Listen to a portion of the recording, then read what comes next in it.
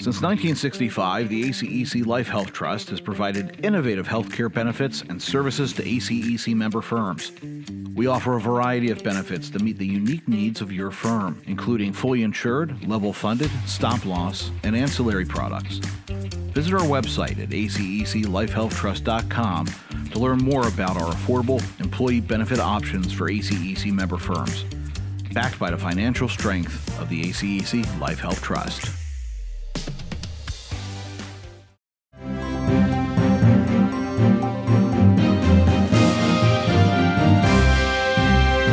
Welcome to Engineering Influence, a podcast from the American Council of Engineering Companies. And today I'm very pleased to be joined by Leo McLeod. He is the author of the new book, From the Ground Up, Stories and Lessons from Architects and Engineers Who Learn to Be Leaders. Leo is the founder of Training Coaching Pi. He helps architects, engineering, and construction firms with coaching, training, and leadership transition.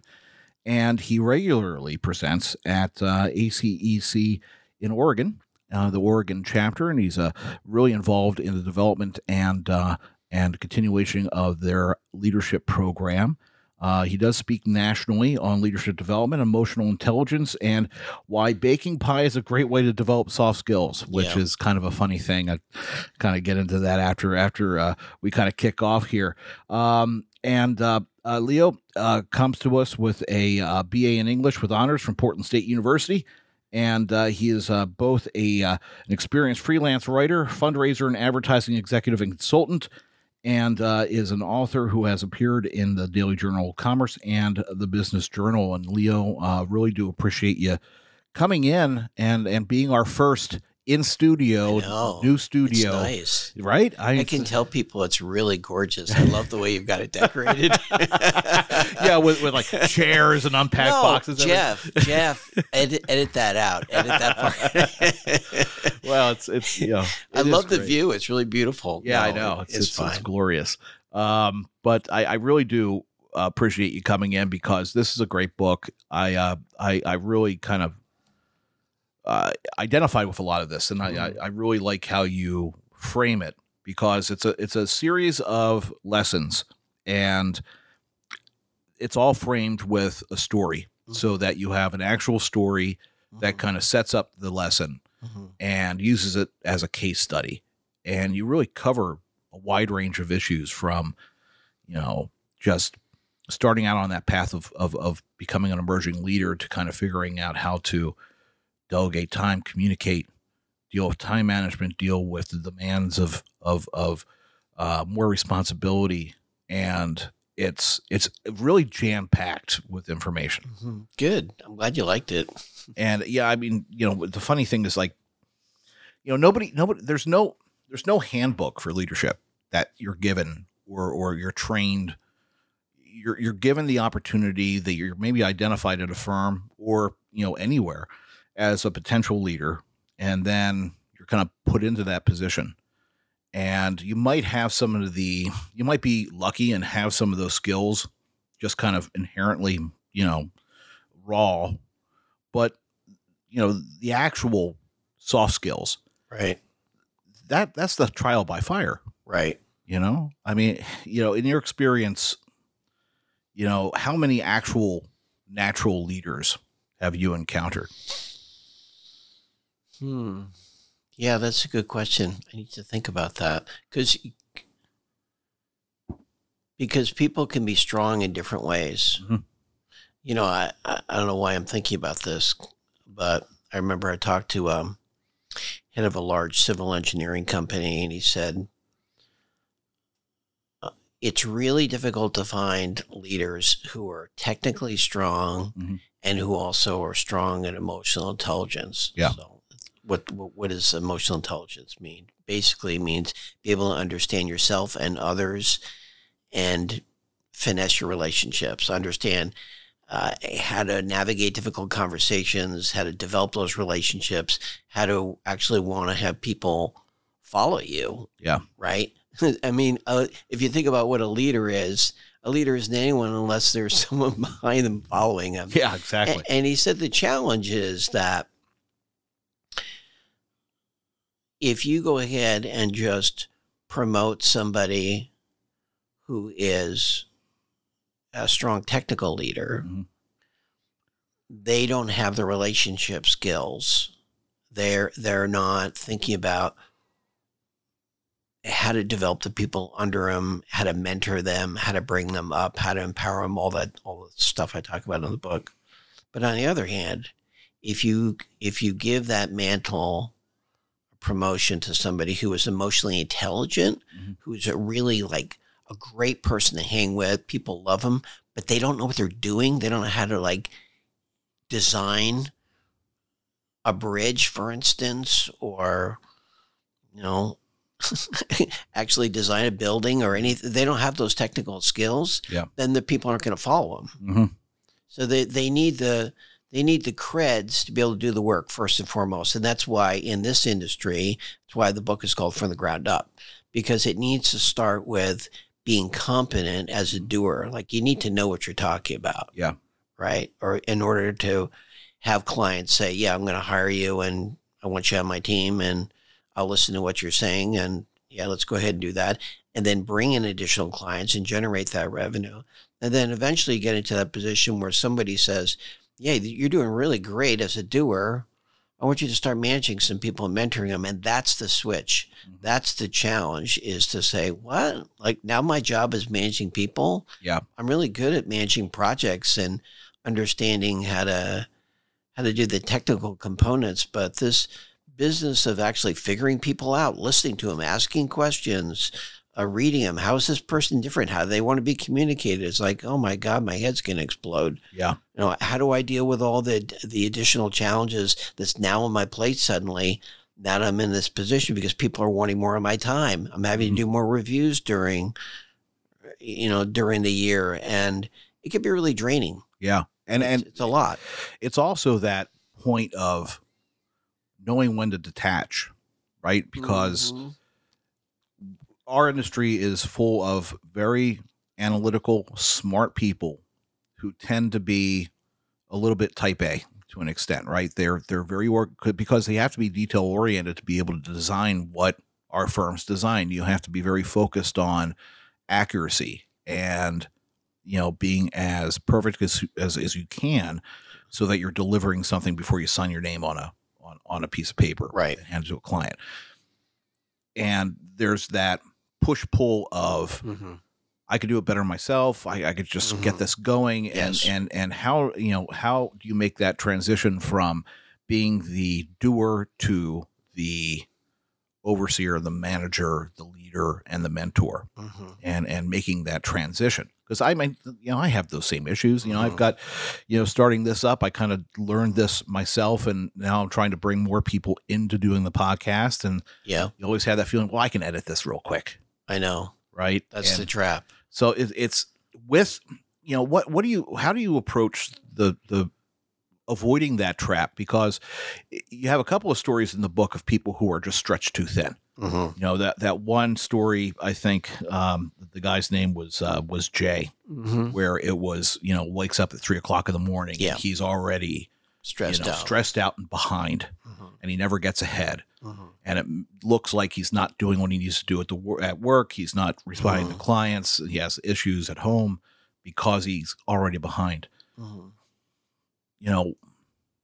It's that, how do you approach that emotional intelligence part of being able to detach from it and actually allow somebody to come in and start Right. doing that work? So, because somebody asked me this same question, like, how do you start this process?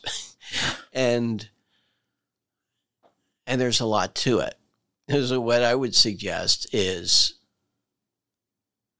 that you first get the stuff off your plate that's just like, duh, really? Like, I shouldn't be doing this.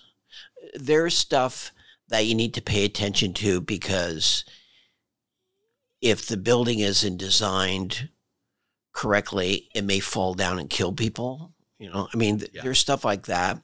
But there's a lot of stuff where that's actually not the case. There's really long meetings. Mhm. There's a lot of email. There's a lot of things where the stakes are not high at all. It's just it's doing work. It's a lot of administrative stuff. It's like a lot of stuff where you're saying, really, like, should I be doing this? Is this the best use of my time? Yeah. Right. So even in your situation, you think, okay, I've got an 8-hour day. How much of it's really quality time where it really requires me, Jeff, to do this? And what's the other stuff where like somebody else should be doing this? Yeah. Right. Someone else should be in that meeting. Someone else could be handling the scheduling, for instance. Like scheduling is a great example, right?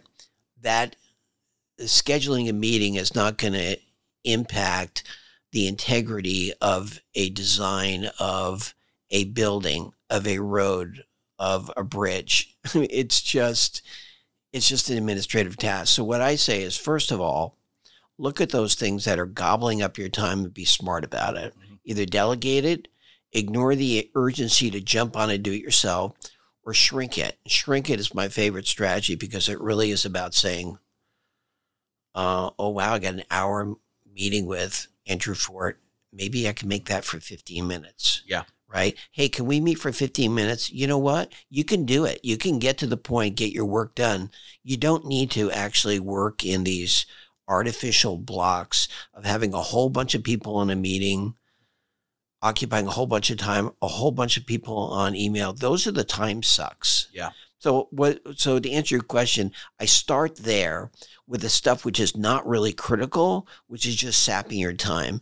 Delegate it, ignore it, or shrink it. That'll help a lot. Then you can say, wow, what are the critical skills?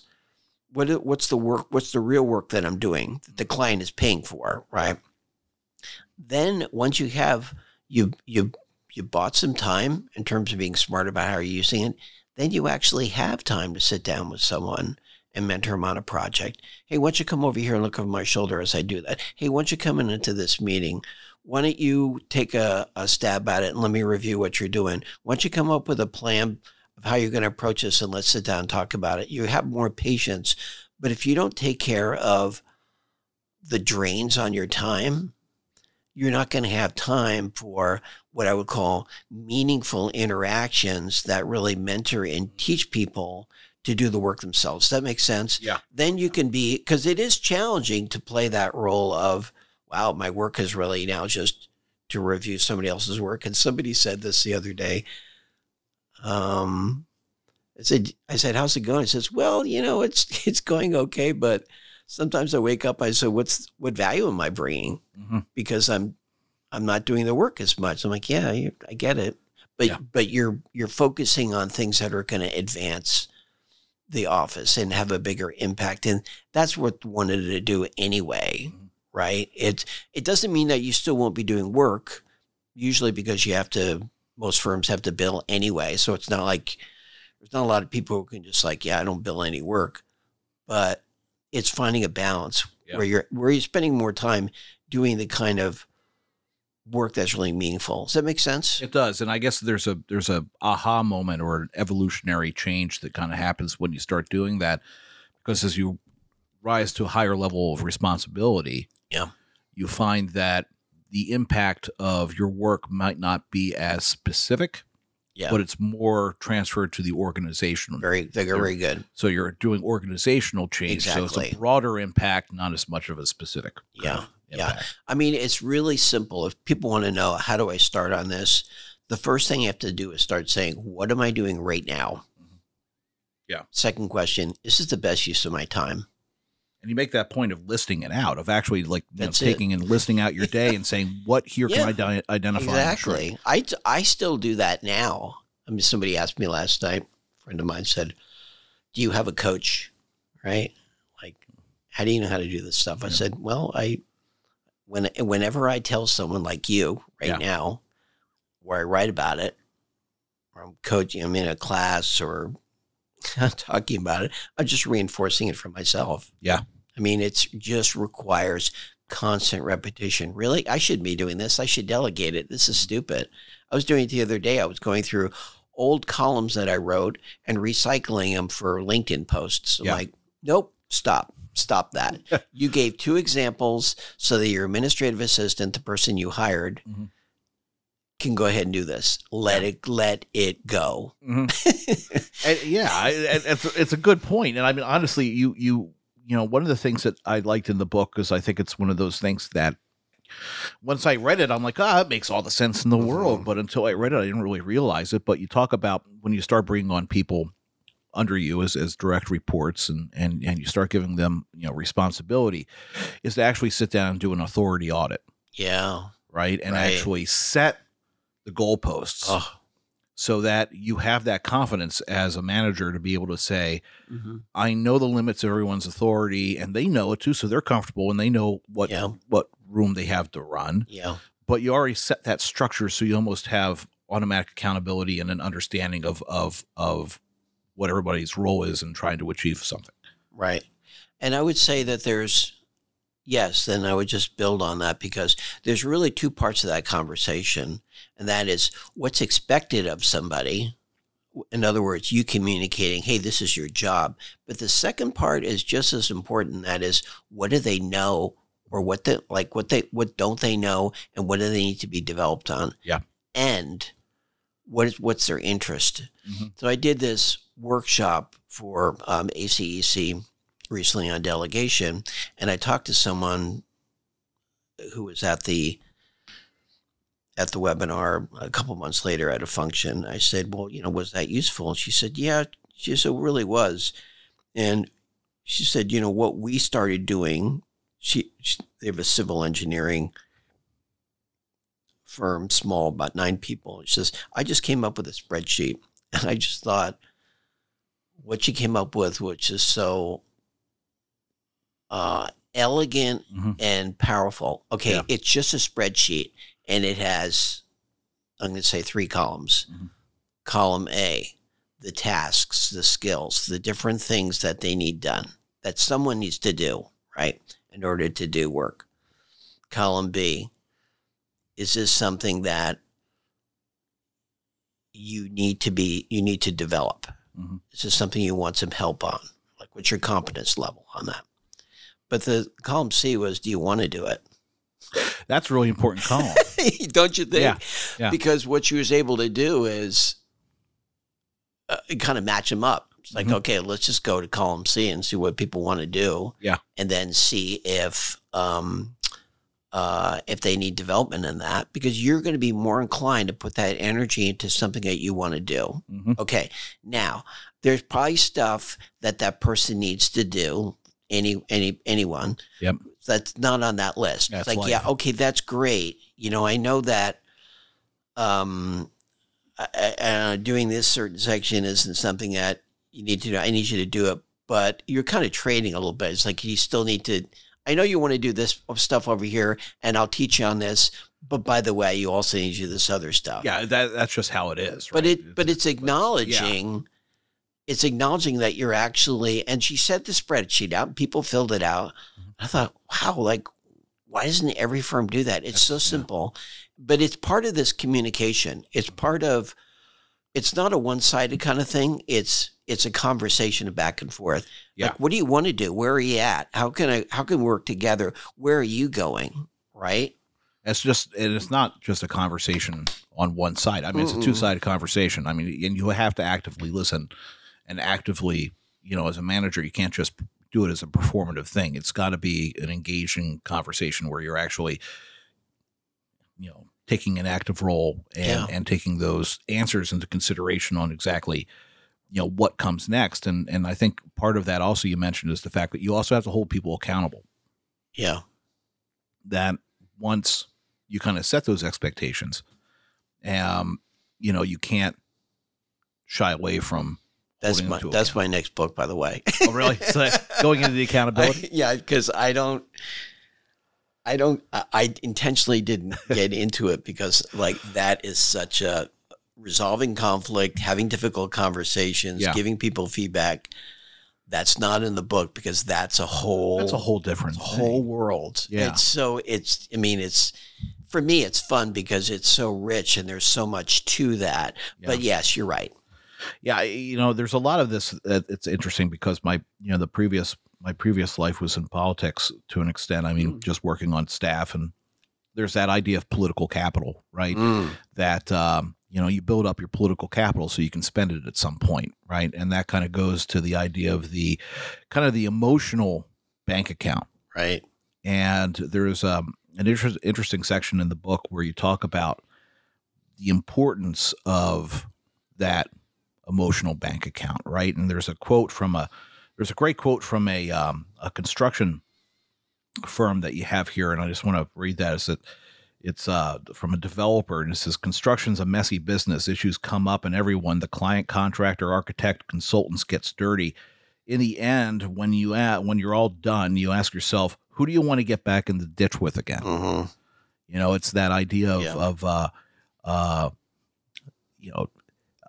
investing in relationships is part of that whole idea of being a trusted advisor to your clients, right? Mm-hmm. They might want X, and you might see that they might need Y, Mm-hmm. and how do you get them to that Mm-hmm. conclusion? Mm-hmm. It all goes to those kind of interpersonal communications, and that if you don't have them, it takes a while to develop those things. No, you're right.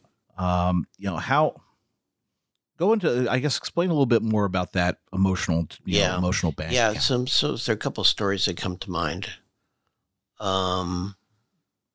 So yes. So let me backtrack. Maya Angelou said that people won't remember what you say, they won't remember what you do, but they'll remember how you make them feel. Yeah. And that runs through all of our relationships. Internally with the staff, and externally with clients, and with other consultants and partners. I mean, when you start building relationships, things go well, and you start burning those relationships, things don't go well for you. Yeah. In lots of different ways, in small ways or in large ways. I was working with a principal at an architectural firm, and I said, well, I use this analogy of your mountain, right? 3 years from now, where do you want to go? Yeah. Where are you going to be? And he said, I'd really like to be the go-to person for universities. If they have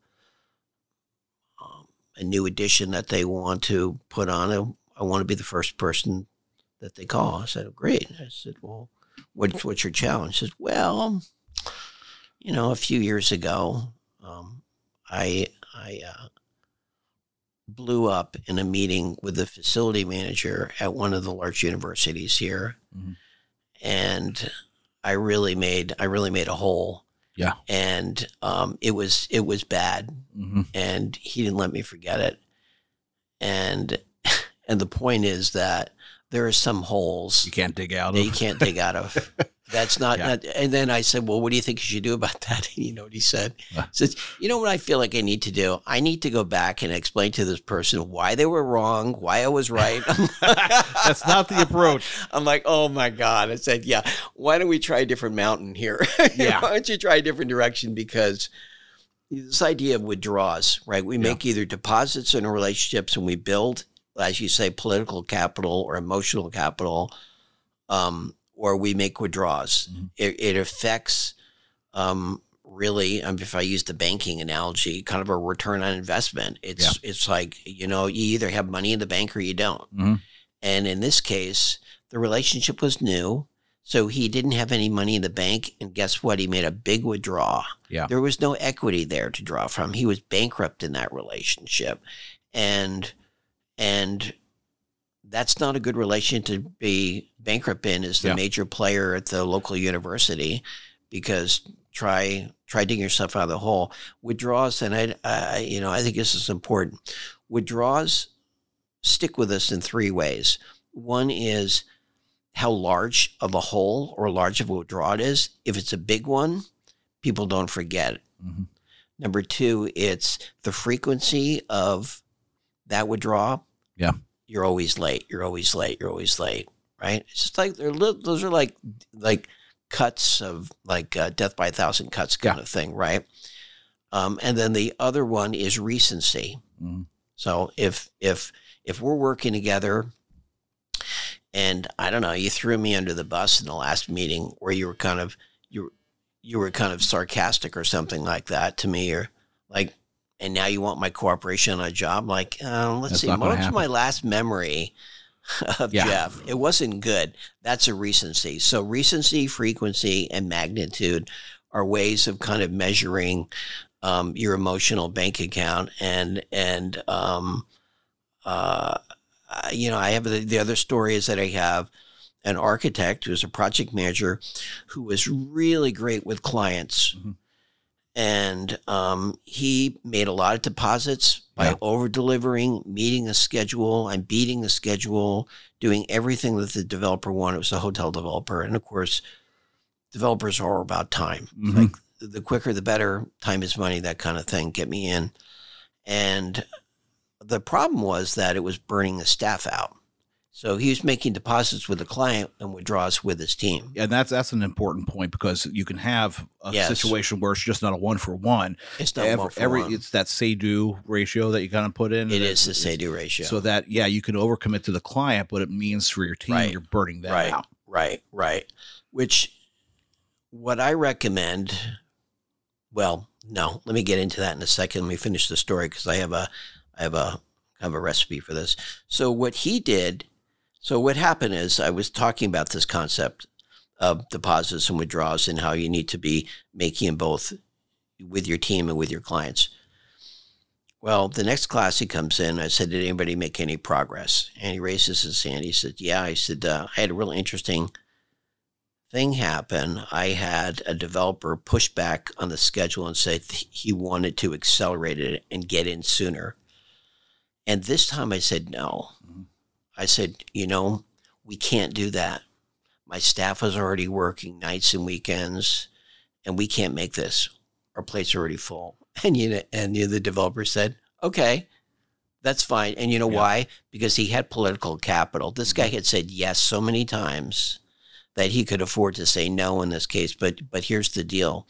When he went back to his team and said, we're going to stick with the schedule, and I pushed back, he made a huge deposit. Back on, there's withdrawals you can make that are so big that people will remember them. It's the same thing with the deposit. You can make a deposit that's so big that people will remember that too. And that was a powerful lesson for him to say, you don't always need to say yes. Mm-hmm. And that's why I say, if you're going to go after a job, do this. First, if you're going to sit down and talk to the client, get the scope, try to find out what's going on. Before you make a commitment, go back to your team and say, here's what the client wants. What's our capacity to do this? Can we do this? What other commitments do we have? Let's check our bank accounts, because you don't want to make withdrawals either with other clients or with the team. And it's such a simple thing. You may end up going back and saying yes to the client, but rather than say yes to the client, go back to him and say, hey, guess what? We got another job. It's like, really? That's a withdrawal. Because you didn't even check with us. Does that make sense? Yeah, no, it does. And it's that additional question at the end of a team meeting of just going around the table and saying, how does everybody kind of feel about this? How's it sitting with everybody? It's not that hard. It just requires a meeting. That's all. And it's an important meeting. But everybody saw, this is where it again, a lot of this is like, it makes absolute sense when you read it. And it is that, like you said it earlier, it's that constant repetition and making it part of your daily practice, because there are these little things that you can do that make a huge impact, both on your team's development and how they feel and how they're, doing work on the firm, and how that impacts the firm at large. And then the work on the client is these little questions that you can ask and kind of gauge, not just, the actual timetables and schedules of delivery on the project work, but then also, the health and wellness of the people around you, right? And it's important to actually take those steps. Yeah. It blows me away. I mean, it's such a weird thing about this industry. And when I say this industry, I mean AEC, everyone. If a client comes through the door and says, can you do this? Most of the time they say, yeah. They say yes, then they figure out how to do it. Now, if you're a dry cleaner, you do not go into your dry cleaner and says, here's my shirt and my pants. I need it by 3:00 today. They're going to say, no, there's other tickets in front of you. You go to a restaurant and say, I want to eat now. They say, we're full. Or we'll have a table in an hour. They don't say, yeah, we'll go ahead and we'll just will will displace the people in front of us. It blows me away. It's why do you think that is? I mean, I don't know. It's crazy, isn't it? But I hear it too. I mean, it's I think that I mean, and it's great because, you on one end, you're very, very client focused and you want to deliver for the client. But at the same time, it's that willingness to kind of put yourself in jeopardy to say yes. You know what I really think part of it has to do with is that there was a trauma that went through the whole industry in 2008 with the recession. And you know what? A lot of people, while they don't remember it, they do kind of, trauma is like one of those things that resonates and stays with you. And I just have a sense, I have no documentation to this, it's just my sense, is that people are afraid of saying no because they never know when there's going to be another, they just don't know. Yeah. And everybody's working crazy.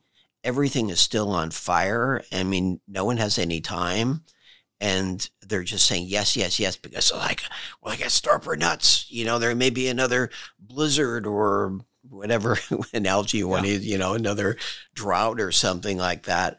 And I think it's totally emotional, but I think that's what's driving a little bit of that. Got to say yes, got to say yes, got to say. We don't want to lose anybody. Wow. Because if we say no here, they may go to another firm and we'll never see them again.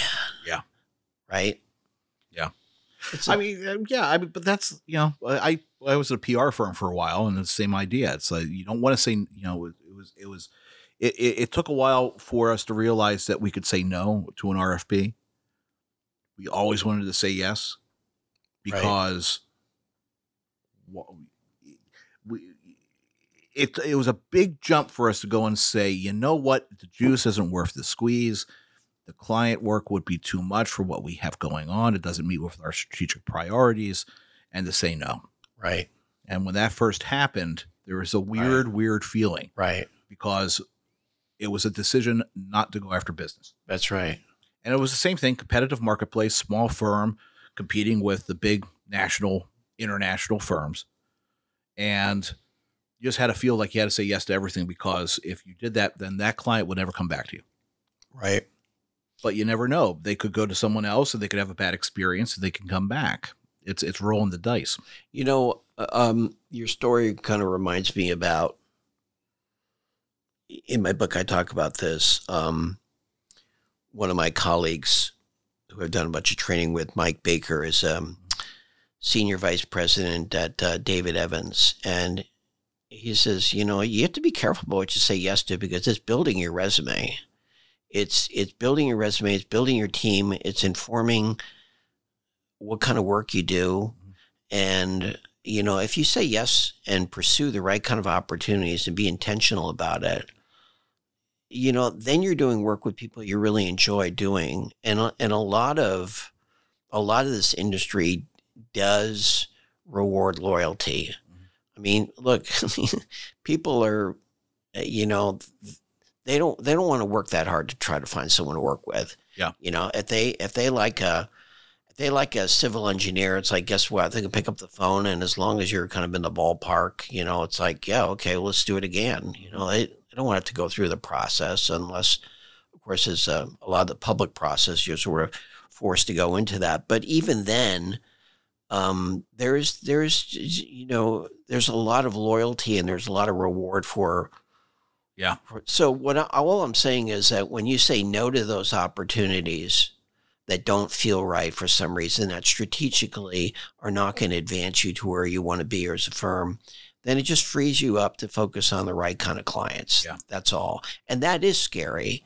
That is saying no, but it's saying yes to the right stuff. Yeah, it goes back to that quote. It's the idea of who do you want to get back in the ditch with. It's as long as you're producing good quality work, and it's just not the quality. It's the deliverable, but it's also the process of getting there. Exactly. There's a lot we could cover here, and I think this is hopefully the start of multiple conversations. I kind of want to round out where you start the book. Sure. And again, it's that idea. You take that Neil Gaiman quote about the mountain. Yeah. And you kind of identify it as what's your mountain, Yeah. right? What's the goal that you're trying to get to as an individual, as a leader, and kind of defining that, and then kind of figuring out how you're going to get there. And a lot of the lessons here kind of add into, is it going to take you closer to or further away from that mountain? Right. So what's your mountain? Yeah, that's a good question. I had to do my own kind of soul searching on that because I wrote the book, and I was like, okay, I got that done. That was part of my mountain. My mountain was to be debt free, and we paid off our mortgage. Yay. Yeah. And my mountain was to walk the Camino with my wife. I did 275 miles last October. I mean, there's so much that I set out on my mountain that I've accomplished. That for the last 6 months, I've been actually asking that question. And it's funny because I am, when you talk about this work-life balance kind of thing, for me, there's a little more heavily emphasis on life, the life part, because I'm 65. I want to stay engaged. I want to be doing things like this. Yeah. To me, it's energizing. I don't want to just be like pushing a shopping cart down at, Fred Meyer and see what are those canned tomatoes, or are they on sale, or maybe I'll go down to the other aisle kind of thing. Don't get me wrong. I like food shopping, and I love the kitchen. But it can't be your life. No, I can't be my life. So for me, I'm always looking for kind of the next challenge, but it's finding that balance, and it's also for me building some community along the way and collaborating. What that looks like, I'm not really sure. So I'm actually in the process of figuring out, wow, like 3 years from now, what is my mountain? I've been kind of thinking about that, and I think that's okay, especially when you go through a transition. William Bridges wrote that book on transitions. He talks about when you end one phase, which for me was really kind of like doing work all the time, and now it's like being kind of retired. There's that natural stage in any kind of between that of not knowing. So I'm kind of letting myself kind of figure that out. Yeah. I think that if you ask me that question 6 months from now, I'll have a better answer. But I am kind of, I've been asking myself that question. So yeah.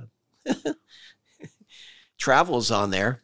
Yeah, that's definitely. Good. So Yeah. that's number one, doing more podcasts, doing more, I don't know. I think I might actually I keep thinking about this. I want to give some more time, but I'm thinking there's another book in there. So, you already mentioned the difficult conversations and conflicts. I So, did. there you go. I know. So I think I'm kind of, Yeah, it's fun. It's we mentioned at the intro about the pie making. Growing up, my father was he's in the same position. He's just now trying to disengage, and he's in his mid-70s, and I don't think he would ever stop. He was an economist for a long time, and then he went into teaching, and because he doesn't do anything halfway, he became head of his chair of the department. Right. And I'm like, well, you're trying to scale back on your chair of the department, and he's finally decided to make the switch, and he's trying to figure out things. And the one thing that he always did to relax, his main therapy for stress was pie making. He would sit back and he would make, and he got really good. Yeah. And he always wanted to kind of start a pie business. Nice. And I think that was kind of his mountain for a while. I think it's kind of transitioned to something else now. More. He likes to take astrophotography.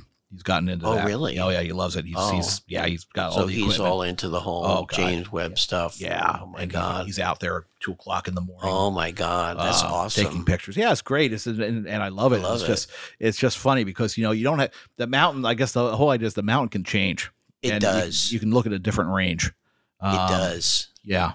I had somebody, was an architect who was, let's see, I guess he was an associate principal. So he was trying to figure out what's my mountain.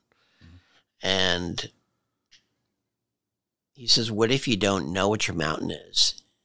And then he stopped and he thought, maybe if I just continue to walk, maybe the mountain that I think I'm going towards or I'm moving towards will reveal itself, or there'll be another mountain behind it. Yeah. But I really think it's about having a general sense of where you want to go. Like I'm a very, and it's true about the book. It's like, I'm like the president of the Hair Club for Men kind of thing, where I've tried all the different principles in my book, Yeah. right?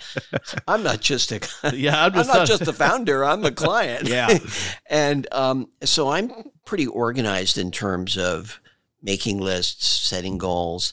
My wife, on the other hand, is not. She's more like, if I ask her, hey, what's your mountain? Where do you want to be in 3 years? She goes, I don't know. I'm not like you that way. Mm-hmm. I said, yeah, but do you have a general sense? Yeah. Yeah, I want to basically be doing more of my time here and less of it here. I'm like, okay, well, you do have a mountain. Mm-hmm. It's a general direction of what makes sense that you're going to, but it's not on a timeline. Yeah. I'm a little bit more By this structured. time, I wanna am. be here. I'm a little Yeah. bit more milestone. I'm becoming less that way, Mhm. but it's important to kind of have those, a general sense of where you want to go. I think, and you know what? I had a friend of mine who's been retired for 20 years read this book, and he said, it's interesting because it really got me thinking about my mountain. Mhm. I guess some people are okay with the idea of not having a goal or a direction. For me, my mother was a big influence, and she's who I dedicate the book to, because she was really someone who has always had personal goals. She was always stretching, even in her well into her 90s. She never gave up. Yeah. I went to she came into town, into Portland, and she was having problems with her mobility and getting around. She lived to be 97, but she was probably 94 when she came and visited me last time in Portland. And her hearing was going, and it was really bad. She wasn't able to actually go and hear a reading of the Ernest Shackleton's Adventures in Antarctica, which I was hoping that she'd be able to do. Yeah. She was upset she couldn't do it because of the acoustics in the church. So she stayed at home and waited for me. She says, no, go ahead and do it.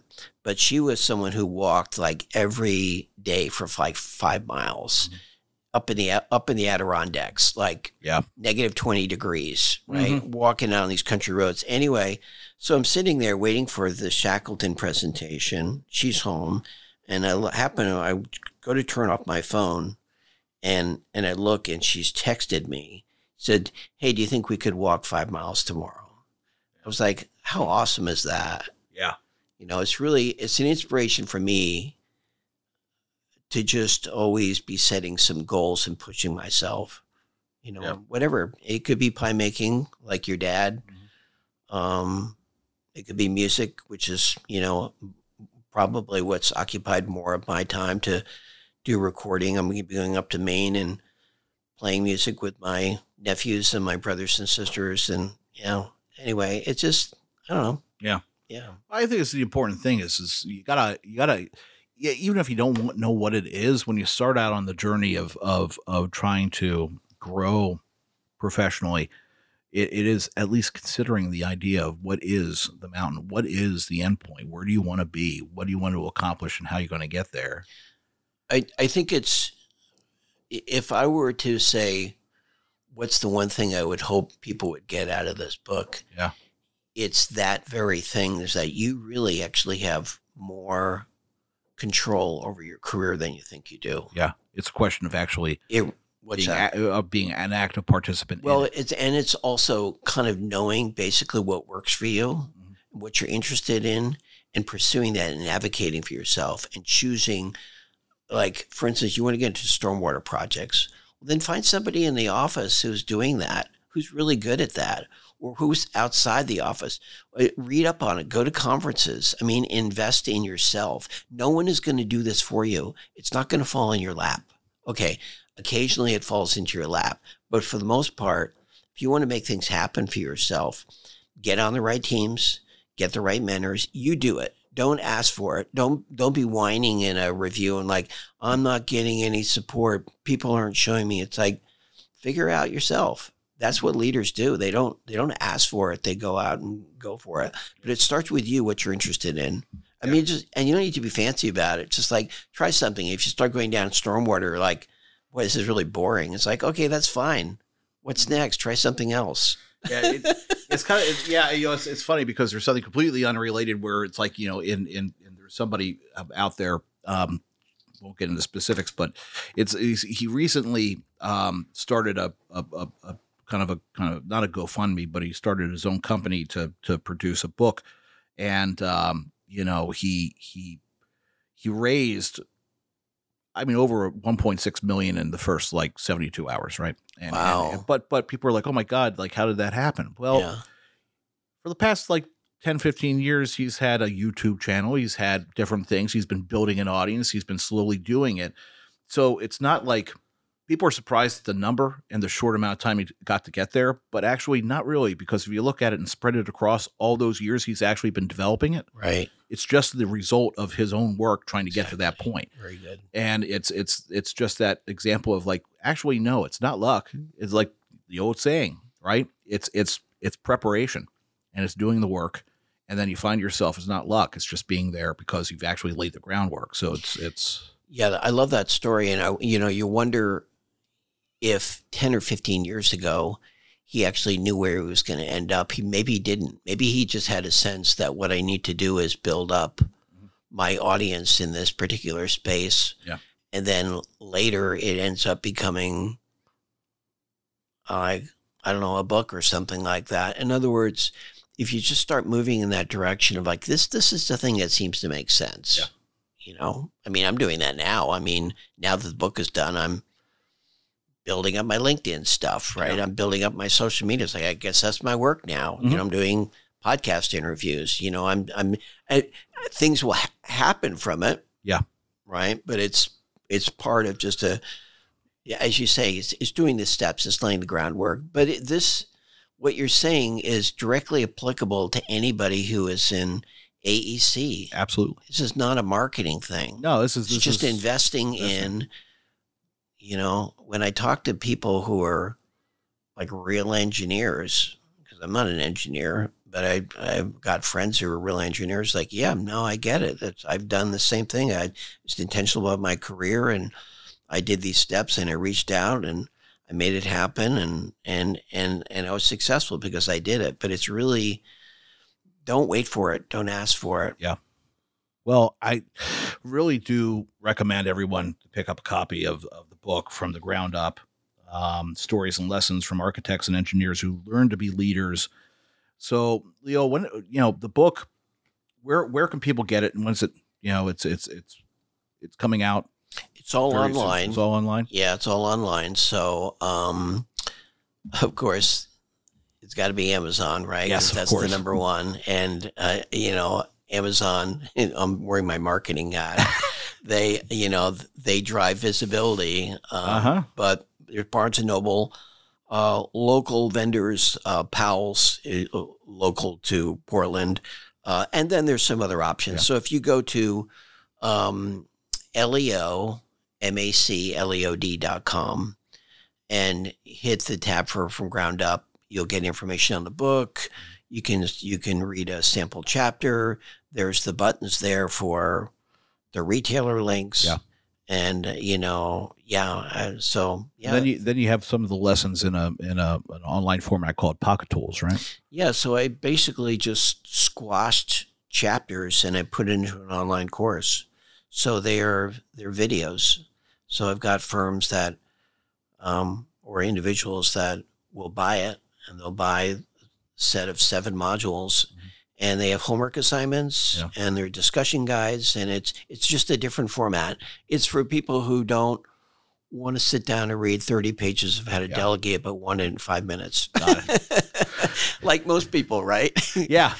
Well, and we'll have all the links in the show notes on the episode, and really recommend everybody out there to get a copy because it is chock full of good, actionable information, lessons, and things that really will help you not only identify the mountain, but kind of figure out the road to get there. So Leo, thanks again for coming. Thank you, in. Jeff. It was really a pleasure. Really fun to talk to you. It was a great conversation, and hope to have you back on when the next book comes out. Yeah. Okay, sounds good. I guess you're on the hook now. Define my mountain. Yes, exactly. Okay. You're about. Let me write that down. Exactly.